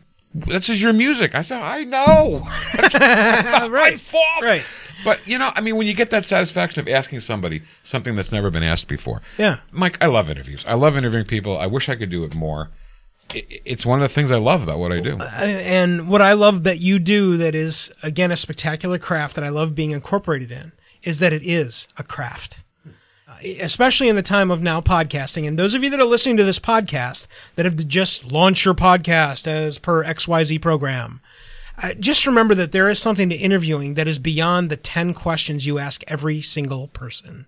And the faster you get away from a common list of questions inside of any interview set, the better your interviews will become. You know, we're talking about a Kevin Costner movie. When he came to the station to talk about Black or White, which is a story about a guy who has a granddaughter who's a biracial girl, and she's 7 years old, and he and his wife had to raise their granddaughter because the husband was non-existent, who was the black guy. Disappeared. And his daughter died during childbirth. But the whole movie starts with Kevin Costner's wife dying in a car crash. And I said to him, it took me about 10 or 15 minutes just to get over that. Yeah. Forget about everything else that the movie's about. Yeah. You know? And I started to explain to him that my wife and I kind of have a deal. I got to go first because I can't live How would you live without without her? you Right. know? And I started to get emotional when I was talking to him about it. And he was so cool and comforting. Cool about it and comforting to me about it. And it's like if I weren't interviewing him, that moment never would have happened. Right. Not only that, would that moment never have happened, I'm talking for Kevin Costner, look at Mike Wilkerson, but I have to tell you that if I was the filmmaker of this film, in particular one that I helped fund, and I get a story like that from you, imagine how gratifying that is for someone like him. Yeah. The filmmaker, the guy that's acting inside of it, the guy that fostered the story, the guy that literally made the thing happen with his dollars, gets to get the gratification of you and your satisfaction in his film. And I don't know if anybody said that to him. Well, Getting over the part that he lost his wife in the beginning of the film. Right. Yeah. But the bottom line is that you went over that. He got that. Yeah. He got that. Whether or not he could articulate that or whether he realized it yet or not. Yeah, it was. And again, that's what I love about interviews and why this little piece in here where Terrence Mann is interviewing people and it's ad hoc. But it is wonderful. The questions that he asks him. Tell me about his wife. Yeah. Well, somebody who doesn't write or doesn't, do what we do would say, who cares about his wife? That's important. Right. Tell me what was his favorite wife. at bat? Why? Right. Who do we care about? Blah. Right. Correct. Absolutely. Yes. And sure enough, she always wore blue. And, there's so many great things about her. Yeah. And sure enough, he says it twice. Moonlight Graham says, I got to get back or What's her name? Alicia? Alicia's going to think I got Alicia a girl. might think I have a girl. This is great. It's brilliant. And the other thing I wanted to mention about Moonlight Graham, he looks surprisingly like my dad with only a mustache. Is that weird for you? Very strange. Very strange. Very strange. Streak! Stepping into the past. No effects, some stage lighting, but nothing more except acting brilliance. What can you say about initially meeting Moonlight Graham as the old doctor? It is a little bit creepy, just a tiny bit though. Very stagecraft-esque, all done with lighting, a little bit of smoke, but with wonderful acting. Absolutely. By both guys. By both guys. Well, and the set, I think, actually becomes a character inside of this little Just segment. thought of something. Kevin Costner gets to act against James Earl Jones and Burt Lancaster in this In the movie. same film. Oh, my God. In the same film, right. Wow. Along with being able to interact with people that obviously Kevin Costner reveres. Right. The old baseball people are something to Kevin Costner, like pick your favorite stuff. Mm-hmm. That is some of Kevin Costner's stuff, whether he tells people or not. Yeah. Him being able to be steeped inside of baseball history so that he doesn't even have to research anything to be put into the script. Right. Okay, well, I vote that that's awesome. You can get my vote, too. Streak! Creating atmosphere with soundtrack. The atmospheric nature of one James Horner. Now, Vic, I know you love music in general. You are a total diehard music guy. Mm-hmm. I don't know how hardcore you are on soundtracks, though. Can you explain? Well, here's my history with soundtracks. Okay. My son, Chris, who you know, is a piano player. He's not just a piano player, Vic. He's way more gifted than that. Right now, he works at a dueling piano bar, one of those crazy piano bars. So he is a piano player. That's what he's doing right now, right. Actually, as we record this podcast. Uh-huh. But for a while, one of his ambitions was to score movies. Yeah. And he would take his piano, and he would put a movie on, and he would turn the sound down. Yeah. And he would play what he thought, because he has this gift also to just play. Yeah. If he hears something, he can recreate it. He can't read music very well. Right. He's just one of those gifted types. Uh-huh. We were watching Catch Me If You Can one night. First time I ever watched it was with him. Yeah. And about 20 minutes into the film, he hits pause on the thing. He walks over to the piano and he starts playing. He goes, "You know what that is?" I said, "I have no idea." He goes, "That's the music you've been listening to for 20 minutes." He's got that thing where he can hear it. A great soundtrack is what? One you never notice. Right. You know? And I think that's what the guy you're talking about. Yeah, James Horner is spectacular. The listing of his movies, for those of you that don't know James Horner, include Titanic, Avatar, Braveheart, A Beautiful Mind, one that you would just jaw drop if you actually listen to it. Vic, it is spectacular. Love that movie. Aliens is another one that everybody would recognize if you heard anything from it. Glory, another wonderful film. Apollo 13. Wow. And so many others. I mean, there's way too many others to focus on. But these that I've listed here are ones that all have what I call, as does John Williams, the guy that scores another amazing amount of awesome. They all have a call. There is a small piece of the music that comes up often to remind you of something. Sometimes way overdone. Yeah, very, very much so. And what I loved about inside of this and James Horner's music in general. Oh, something else I forgot to mention was Star Trek II: The Wrath of Khan. So the real return and the push inside of what is now real Star Trekdom is thanks to James Horner. It is spectacular, and his innate ability to have the call and things that just waft back to a particular piece of a storytelling ensemble is magical. And inside of this film, it all becomes atmospheric. In particular, inside of this scene where Ray meets the old doctor, it's not eerie and it's not scary. It's not ghost-like. It's atmospheric. Think of you in a reasonably dark room. The studio is something I think of this often as I'm leaving. The studio here inside of St. Charles, Missouri, just outside of St. Louis, is a very dark room when there are no lights on, except for maybe an LED on a television that's still lit, or one of the screen LEDs that's still on, or if there's a room that still has a light on but the other doors are closed, you have that light eking out from underneath the door. It's very atmospheric. But it's not scary. I don't have fear here. I think there are ghosts here, but I don't have the fear of ghosts. There are ghosts in this building. I absolutely believe that. I don't have any fear of the ghosts inside of this building. 2 floors up, there's ghosts. Yeah, I'm telling you. it is very atmospheric. Yeah. And that's the kind of music that James creates great. inside of his soundtracks, at least for me. And I am a soundtrack whore. Yeah, I'm not. But I'll tell you what I love to do sometimes. In life, Mike, there's not enough time. Yeah. Because what I would love to do is to watch a film and then just listen to a film without watching. Yeah. Then you start to hear those. You're not distracted by the it's visuals. funny that you mentioned that because one, Star Trek II is where I started doing that. When I was about probably right after college, so 22, 23 years old, I started doing a lot of work in my what was then home office, and behind me I would put in Star Trek II. And the cadence and the discussion and the power of Star Trek II in general, not just because I'm a science fiction fan, but because of what that movie means to me. But that I can put that in, and that is a background sound noise going on for me. I can now tell you where inside the movie, just hearing where the music is, where inside the movie it is. And that is what soundtracks provide to me inside of every film that I see. I started doing that, believe it or not, with Warner Brothers cartoons. Yeah. I can totally see that. I raised my kids on Warner Brothers cartoons because, I have this fear of things being forgotten. Yeah. Well, and you should. Abbott and You should. Costello, Marx Brothers. My kids know about all that stuff. So my son was watching Warner Brothers cartoons, and I'm not watching, I'm just listening. And that's when you really get, how brilliant Carl Stalling was. Oh, yeah. Guy that puts the process of the sound in place. Yeah. Yeah. But when you're listening to it, you know if somebody's tiptoeing. Yeah. By the music. You know if a hillbilly walks in. You know what I mean? Yeah. It's amazing. Yeah. The music. It is amazing. And Tom and Jerry cartoons are another one where they are spectacular. They have such power. But then they also are very silent and quiet. Right. And then there's more power. Right. And it's all a cadence and a dance that happens inside of soundtracks, especially for me. We're going to link to the soundtrack for Field of Dreams inside of the show notes for this episode over at twoguystalkingbaseball.com. Please go and buy it. It is atmospheric. It is what literally wraps you in dreams inside a Field of Dreams.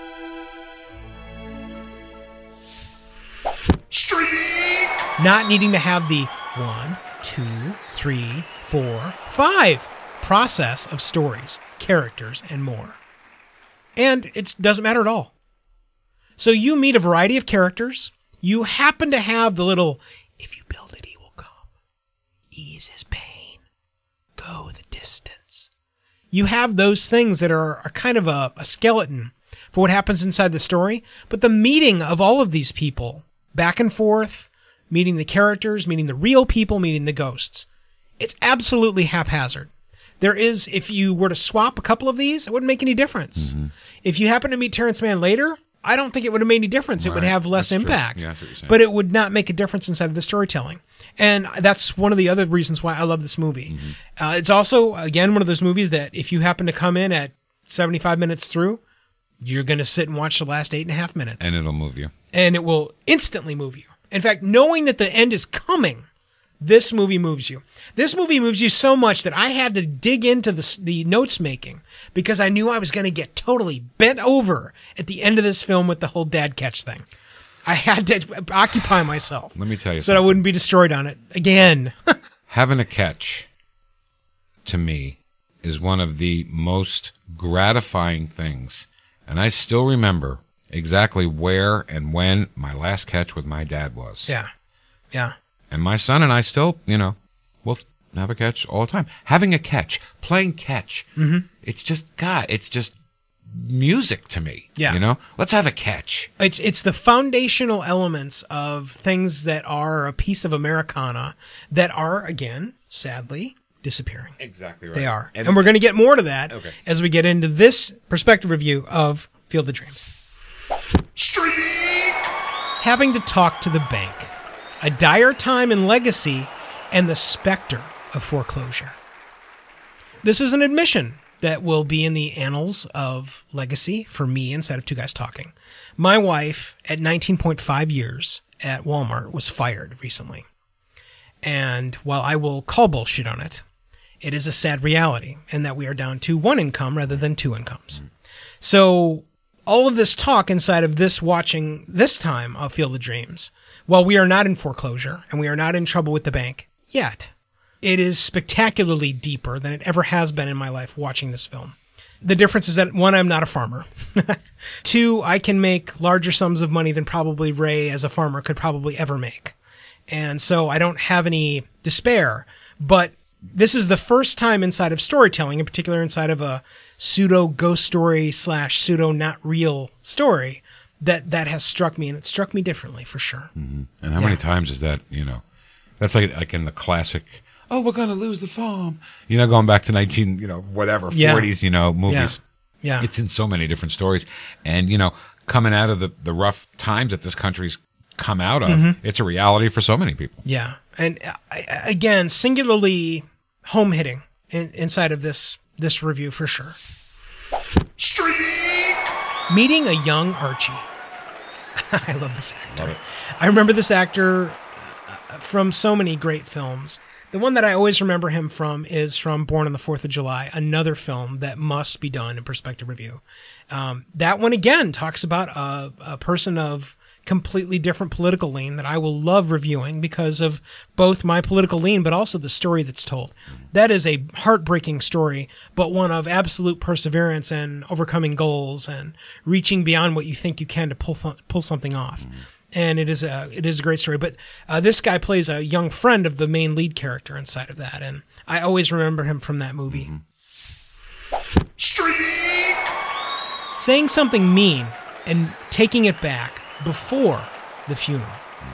I think all of us at one point have said something terrible to our fathers. Absolutely. Even if we were an angry 18-year-old. I remember saying something specifically angry to my dad and my then bonus mom, who I now have a wonderful relationship, both my dad and my bonus mom. But I remember saying something terrible, and I left, and I never went back home. And it was a couple of years before I went and did anything / said anything to them. In fact, this movie was during that period of time, looking back at it now. And I remember specifically after watching Home Alone and the end of Home Alone, and then calling my dad right after that movie. All right. And so, this is one of those tiny choke moments where everybody's got it in their life. Yep. And being able to look back on perspective and how hopefully things will happen before a funeral. This is where I encourage all of you that have not taken the time to contact your mom or dad or the person special to you before the funeral. Do it now. Yeah, don't wait. Do it now. Streak! Joy in the stands. Now, there's only 3 people in the stands. But they're happy. Oh, man, they are happy. 3-person wave. Those are the people that, again, you and I have to pay total homage to Cardinal fans of every ilk, even kind of the angry ones here inside of St. Louis. Because, folks, as much as you think your fans rule, Sorry. Cardinal fans rule. We do. Cardinal fans and the fanning of Cardinals is unlike anything I have ever seen in any city that I've either visited or lived in for any sport across the board. My first Cardinal game ever, I was sitting in my seat, and 2 rows in front of me and over a little bit to my right were 3 nuns. And I'm like, well, that's good. We got that out of our sight. Yeah. But one of them was keeping score. Yeah. And the scorecard. vision Hell yeah. of a nun keeping score at a ball game, I was like, You're in the right place, man. Yep. Give me a beer. Yep. Beer and a And a dog, dog. man. Beer and a dog. this is heaven. Streak! Caring about ghosts, not being able to go back.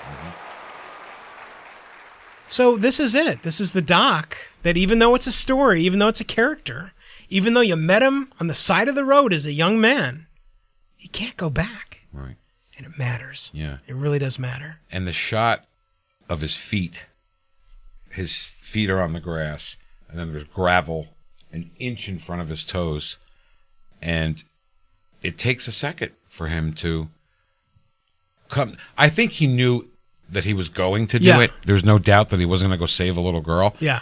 But I think he kind of took the moment. The character took the moment. Drinking it in. Drinking it in, Absolutely. I saying, totally "Okay, agree with that. I'm here. I've had my dream. Okay, time to go." Yes.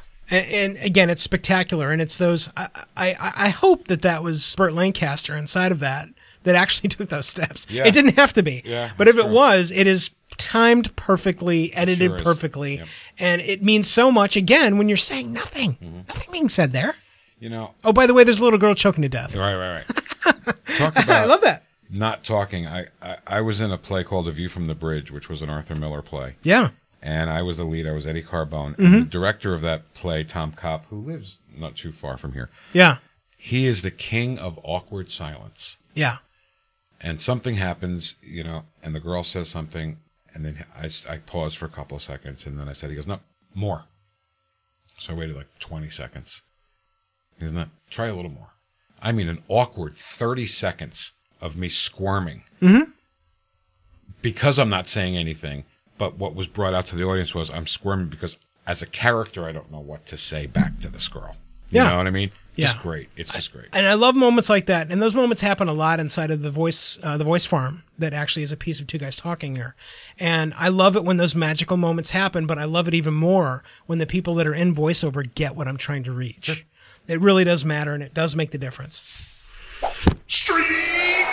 Suddenly seeing it. It doesn't happen all the time, but when it does happen, it's great.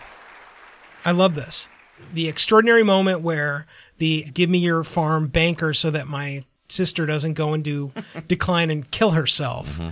It is spectacular when suddenly the switch flips and he goes, wait a minute, where do these baseball players come from?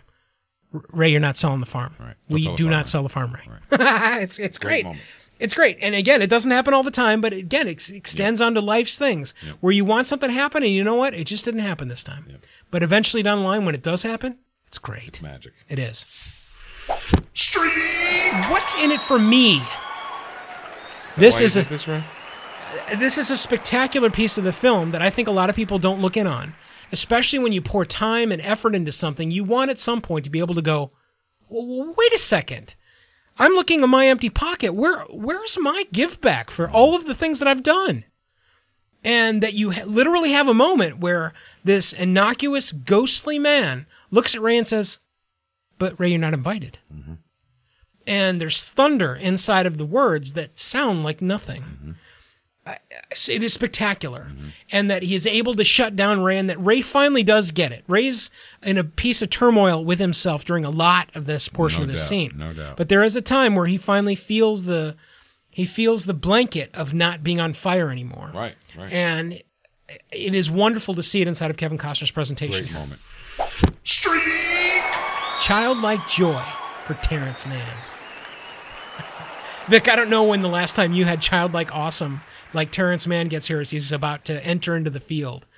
But I hope that you get to have this way more often than most people do. Because, again, James Earl Jones hits a home run as he's heading towards the outfield. Mm-hmm. It is spectacular. Yeah, there is a childlike smile, him bending over a little bit to kind of hopefully see where they're going or where he's going to go.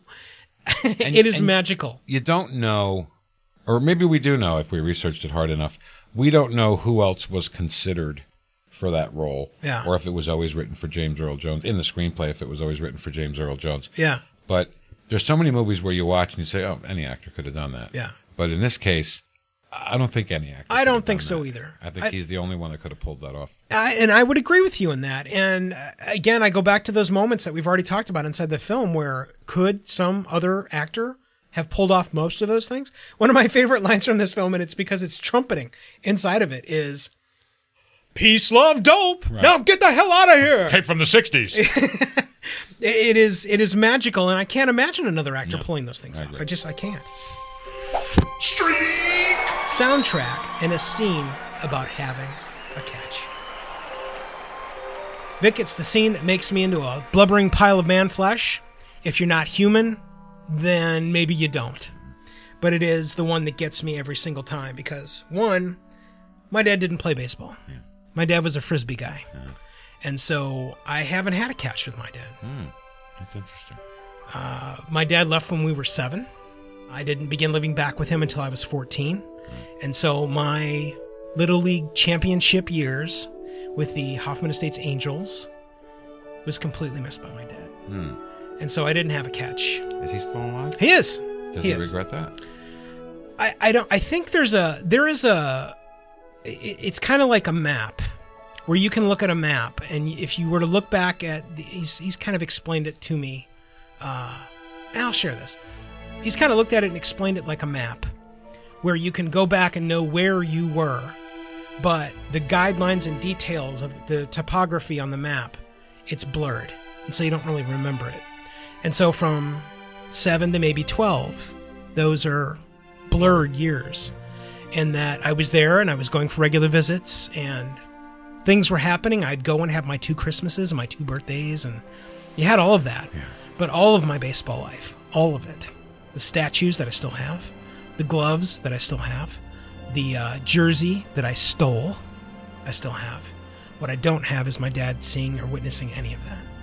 And so I love this movie because I get to see a father and son have a catch, but it's not my dad. If you give feedback, the podcasters will love it. And that's where we ask you, what did you guys think about the having a catch with your dad moment inside a Field of Dreams?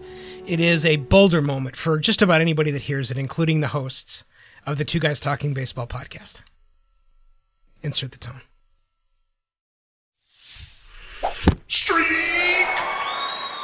Envisioning meeting yourself / your father. Now, this is something that I've done a lot of times, in particular in my moments of triumph in my life, where I imagine, very much like I think Vic does, especially with the time travel thing that you and I are enamored with, in that if somewhere in the crowd or in a grocery store or in a room where there are other people, where there is someone that is physically older than you and or I are, well, that's us. Mm-hmm. And they're watching the younger us, waiting to either walk up and go, hey, dude, don't bother with that. Mm-hmm. Or, I'd like you to stand about 10 feet to your right. Or, that thing you want to do next week? Don't worry about that so much. And I don't know if that's a fatherly thing, because I get that from my dad, and I talk to my dad really often now, at least 3-4 times a week, especially when I'm in the car now. I don't know what it's. I could do another podcast called Car Talk with Dad, and I don't know what it is about that, but being able to take that perspective and jump outside your body and wish that your older self could come back and not tell you, hey, bet on the Cardinals in 2032 because guess it's happening.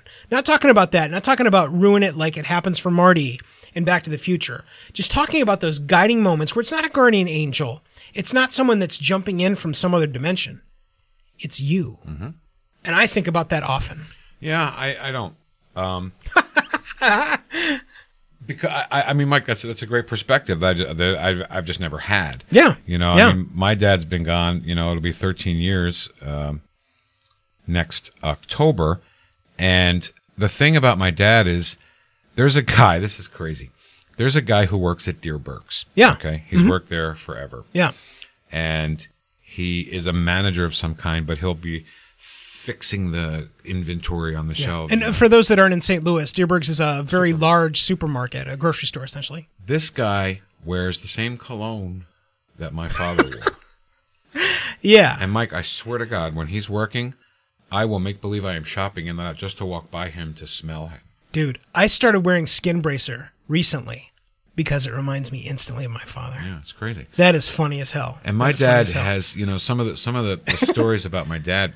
He was a school principal, he wasn't, anything bigger than that. He was a teacher, and then he got a principal gig. But the things he said to me, some of the things he said to me, and the one that always stands out in the story I always tell, was a Saturday morning in 1967. So I'm 9 years old. And the Saturday paper was on the kitchen table, and he comes downstairs for breakfast. And the headline was, 7-Day War Ends between Israel and Palestine. Yeah. And I said, Dad, look, the 7-Day War has ended. And he got the mad face on. He goes, no. Those people have been fighting for 1,000 years, and they'll fight for another 1,000 years. And I'll be damned if they're still going. Later, they're still going still at going it. At it. Yeah. So those little things that he said that, always rung with me. Yeah. You know what I mean? Yeah. So I guess, I don't know, but I love your perspective of seeing yourself. I mean, I wrote a story where a guy actually does see himself. Another time travel thing. I don't want to get into the whole story. It'll just take forever. But this guy actually doesn't even realize that he is really, truly talking to an older version of himself. Yeah. And then he will become the older guy and wait for himself to come around again.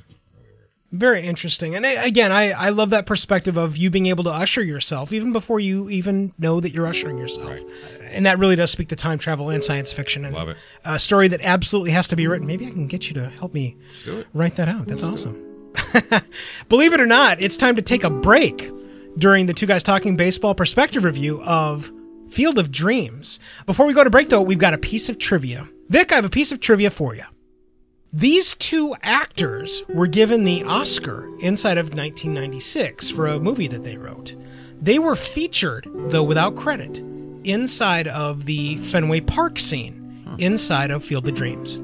Any idea who they are? We know very, very Huge well. actors, giant actors, but uncredited in the film. Any And we idea? didn't know them very well at the time. No. Mm-mm. Any idea?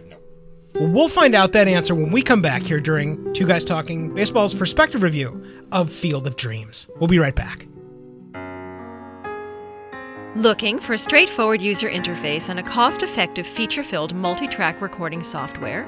Call off the search! Mixcraft from Acoustica has exactly what you're looking for. It's time to include reliable audio creation and editing software with real punch into your projects. Check out Mixcraft now over at acoustica.com/Mixcraft and start a new generation of audio creation and editing today.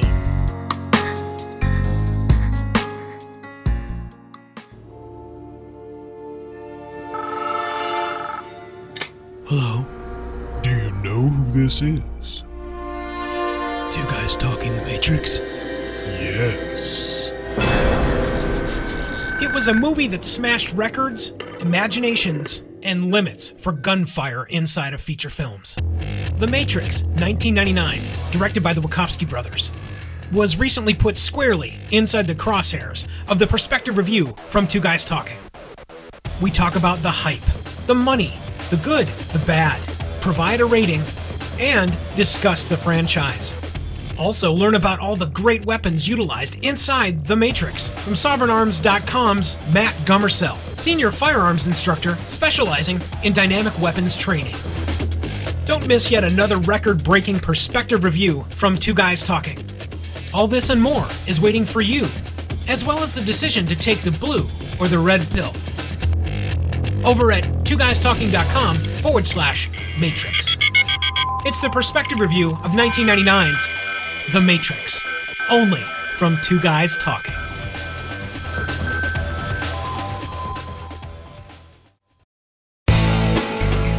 Thought about a career in voiceover? Need a great, cost-effective on-hold message for your organization or business? Don't know where to start? Check out the Voice Farm, your one-stop shop for voiceover needs. Check it all out now by accessing the Voice Farm at voicefarmers.com. See what difference can be made with a company that is truly outside the box from the voice box. voicefarmers.com. That's voicefarmers.com. Wouldn't it be cool if your advertising could last forever? It can with perpetual advertising. Here's how it works. Unlike TV or radio ads, where every instance the ads are broadcast, they're only played once and lost forever. Perpetual advertising can have repeat exposure and replayability weeks, months, and even years after they're inserted in a podcast. So even if a podcast is a few years old, your ads will still be impactful to repeat listeners, as well as new listeners. This gives your advertising dollar the most bang for the buck.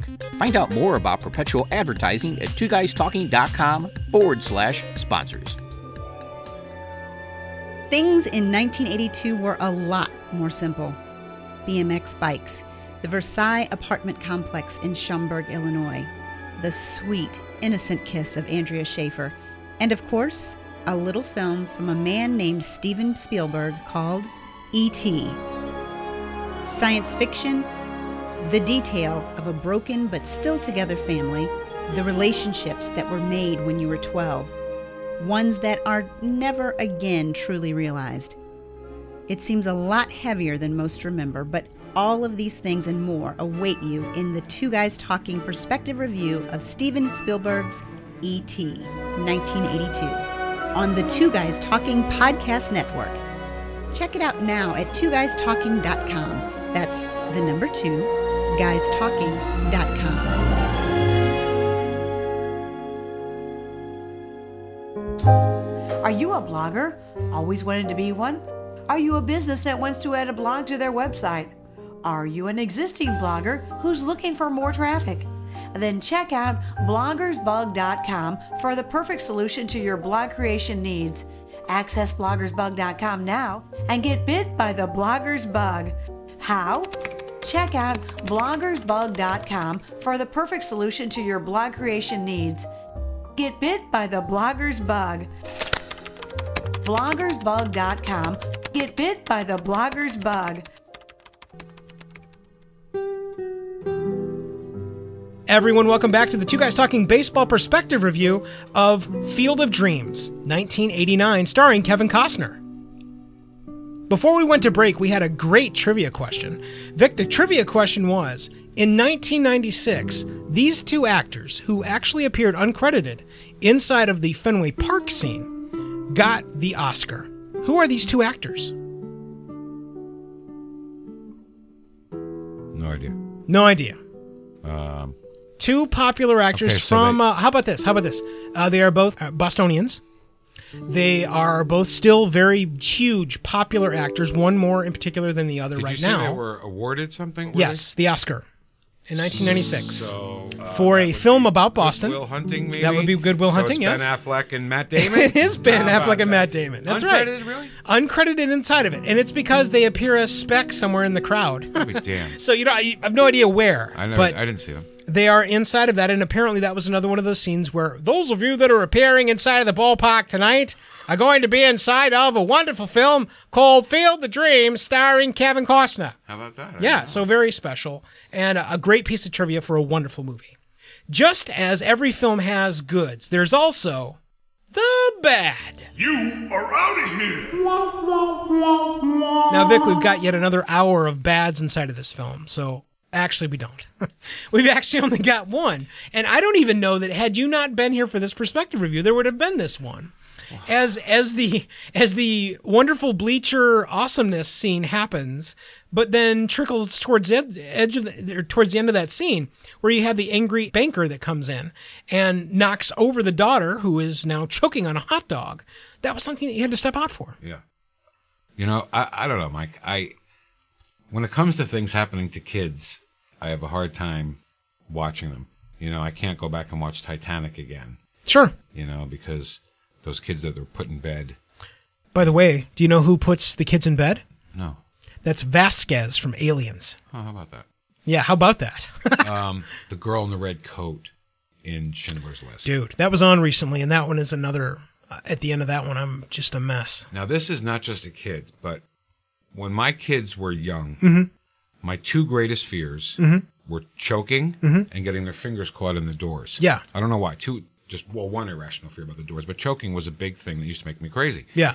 And it's funny, you worry about your kids choking and getting their fingers caught in the doors, and then they grow up, and now there's infinite things to worry about. I would rather worry about the choking and the fingers in the doors. Yeah. But I don't know. I mean, I just, it's not my favorite. It's very interesting. I too have a fear of the whole choking thing, mostly because you and I can both remember vividly times in our lives, whether we were kids or not, where you are choking, and it is not fun. I've actually saved 2 lives with the Heimlich Look maneuver. at you, Vic. Awesome. One was my wife. Did you hit him strikingly on the back like the old doc did? No. Really? But that's funny. Really? Because that is no, I'm sorry. 1989 is not pre-Heimlich, but the doc himself in his age was pre-Heimlich. Yeah. And my mother told me one time she was choking on a sour ball, and her father whacked her in the back, and the thing came flying out of her mouth. Yeah. But with the advent of the Heimlich maneuver, my wife and my father, we were out to eat, and she starts choking on a crouton. Yeah. And I was like, oh, my God. And I just ran behind her, did the Heimlich, the thing came out, and she was fine. Then years later, a guy I worked with is eating those little grape tomatoes, those little tiny grape tomatoes? Yeah. And all of a sudden, he gets this look on his face, and I said, are you choking? And he couldn't say anything. He just shakes his head. Yeah, so I ran behind him, and I did it, and the tomato came popping. So I've saved 2 lives with the Heimlich. Look at you, lifesaver, man. Awesome. Choking makes me crazy. No, I can totally get that. Choking, in particular for me, inside of one of those championship years during the summer of 1977, actually, my best friend back then, Jeff Allen, saved my life. Heimlich? Yeah, I don't know. Slap on the back? No. I don't know. It's something that he and I have never talked about again. Oh, wow. But it is a singularly defining moment inside of Friendships of Friendships. Mm-hmm. By the way, Jeff Allen, should you ever listen to this, I still remember your phone number. How about that? 882-8158. Wow. 882-8158. 555-812. Great friend, a kind of great memory, because obviously I'm not dead. Right. But the only thing that we could find wrong with this film at all was the little waft of the unfortunate showcase of a choking child. So, booyah for an awesome movie inside of. Only one bad? That's pretty. That's it, pretty dude. darn That's good. it. That's actually where we ask you guys. If you give feedback, the podcasters will love it. What bads did we miss inside of this movie? Obviously, when you send them to me via the website over at twoguystalkingbaseball.com, I will delete them instantly because you're an idiot. Maybe a half bad. Okay, what else? The loneliness of Terrence Mann when Kevin Costner comes knocking on the door. But we know so many people like him, Vic. Tell me right now you cannot think of one angry old man that has provided himself with instant hermitage because he's got to be alone and can't stand blah. But he didn't eventually. You know what I'm saying? Right. Well, he had a chance because Ray helped him. Right. It's about decisions. As far as we go inside of this movie, and again, we'll get to the synopsis of what you and I both think in the rating, this movie is about decisions for me. There's no doubt about it. Ease His Podcast. The franchise. Now, again, we said this is a corn combine of cash. Made a ton of money. But there's no sequel. And you know what? Doesn't need to be. Don't want one. I have no interest ever, in particular, if any of these people die, seeing anything in regard to a sequel. I don't want the grown-up daughter to have a softball style inside of the Field of Dreams that's become a softball. The League of Their Own Girls come out. Yeah, I don't care for any of that. It's not needed, and that they chose to not do this and to do a sequel for this movie is a great thing. Very much like what I always say about E.T. We did not need a sequel to E.T. Absolutely not. Absolutely not. And by the way, you can also listen to the perspective review of E.T., another one of my favorite films, over at twoguystalking.com/E.T. You know, sequels are so tricky because you can't fall into the traps of the same parallels. Right. I know you have to have some of them, but gosh, some sequels just go so far in recreating something that happened in the first one that it gets like, really? Yeah. Well, you can paint a fence outside of a house as many times as you want. It's still a fence. Right, exactly. You can't do that with movies. It just doesn't work that way. In particular for television-based movies, it always is a fail moment, and I would give you instantly the rest of the Home Alone series. Mm-hmm. A tiny little bit inside of 2. I can stomach it, mostly because it's in the Big Apple. Right. But the rest of it, it's crap. But yet, the Back to the Future sequels were absolutely needed. 2 and 3. You and I will have to talk about those because I didn't plan on there being anything perspective review based about 2 and 3, but now I will. How about that? Perfect. So we come to the part of the Two Guys Talking Baseball perspective review of Field of Dreams, where we rate this movie, Field of Dreams, 1989, starring Kevin Costner, directed by Phil Alden Robinson. So Vic, and for those of you wondering how the scale works inside of Two Guys Talking Everything, there is a scale from 1 for the worst, 10 for the best. Okay. No half points. And 7 is an average. So if you were going to look at a movie and go, average, it's going to start at 7. Okay. Then for the negatives and the positives, you go up or down. Okay. Vic, what do you got? All right, this movie is about baseball. Yes. Big points. Huge. This movie A good movie about baseball. Great movie about baseball. Mm-hmm. This movie talks about baseball history, which I unfortunately am addicted to. This movie stars James Earl Jones and Kevin Costner and Burt Lancaster. I love so many baseball movies, and I know it's hard sometimes to pick a favorite baseball movie, but I do have favorite baseball movies. Yeah, I do too. And this is not on my top 3 list. I'm with you. So that's why I don't give it a 10. Sure. I'll give it an 8. That's very well said, Vic. I think 8 is a great number for this movie. I look at this movie and I find as I get older and more groomed and have more life experience that this movie continues to morph for me into something completely different. Had you asked me, was this movie about decisions before I started watching it this evening? I don't know that I would have agreed with myself. But after watching it again with the perspective that I have now as a 45-year-old man, going through the turmoil that I am going through as a 45-year-old man, raising a 12-year-old daughter, raising my life as my life stands, I see this movie completely as a decision-making moment movie. And it's one of the ones I will showcase to anybody. You know, are you having problems making decisions in your life? Why don't you watch Field of Dreams? Because while it might not guide you to make a decision, it'll sure as hell encourage you to make one. And that's all testimony to go watch movies over again. Yeah. You know? Because you, especially as you age, you get a completely different perspective. What I watch now when I watch Predator, for example, from 1986 with Arnold Schwarzenegger, is something completely different than when I watched it with my best buddy Carlo back in 1986. By the way, you can also listen to the perspective review of Predator over at twoguystalking.com/Predator. I I love that this movie allows me to think about the decisions I have made recently, about the ones that I made when I first saw this movie, but more importantly about decisions that I will make inside of my life. I give this movie also an 8. And that's where we ask you guys, what did you give this movie? If you give feedback, the podcasters will love it. 1989's Field of Dreams, starring Kevin Costner and a cavalcade of actors that is just so spellbinding, Vic. Let us know what you think by going over to twoguystalkingbaseball.com/Field of Dreams. Click on the contact area on the top right-hand side of the page, fill out the quick web form, and tell us, what did you think of Field of Dreams? Until our next podcast, I'm Mike Wilkerson, one of your hosts. I'm Vic Porcelli. I'm the other host. Thanks for listening, and we'll see you next time. Another 9 podcast innings complete. Another scorecard fleshed out. But we're wondering what you think.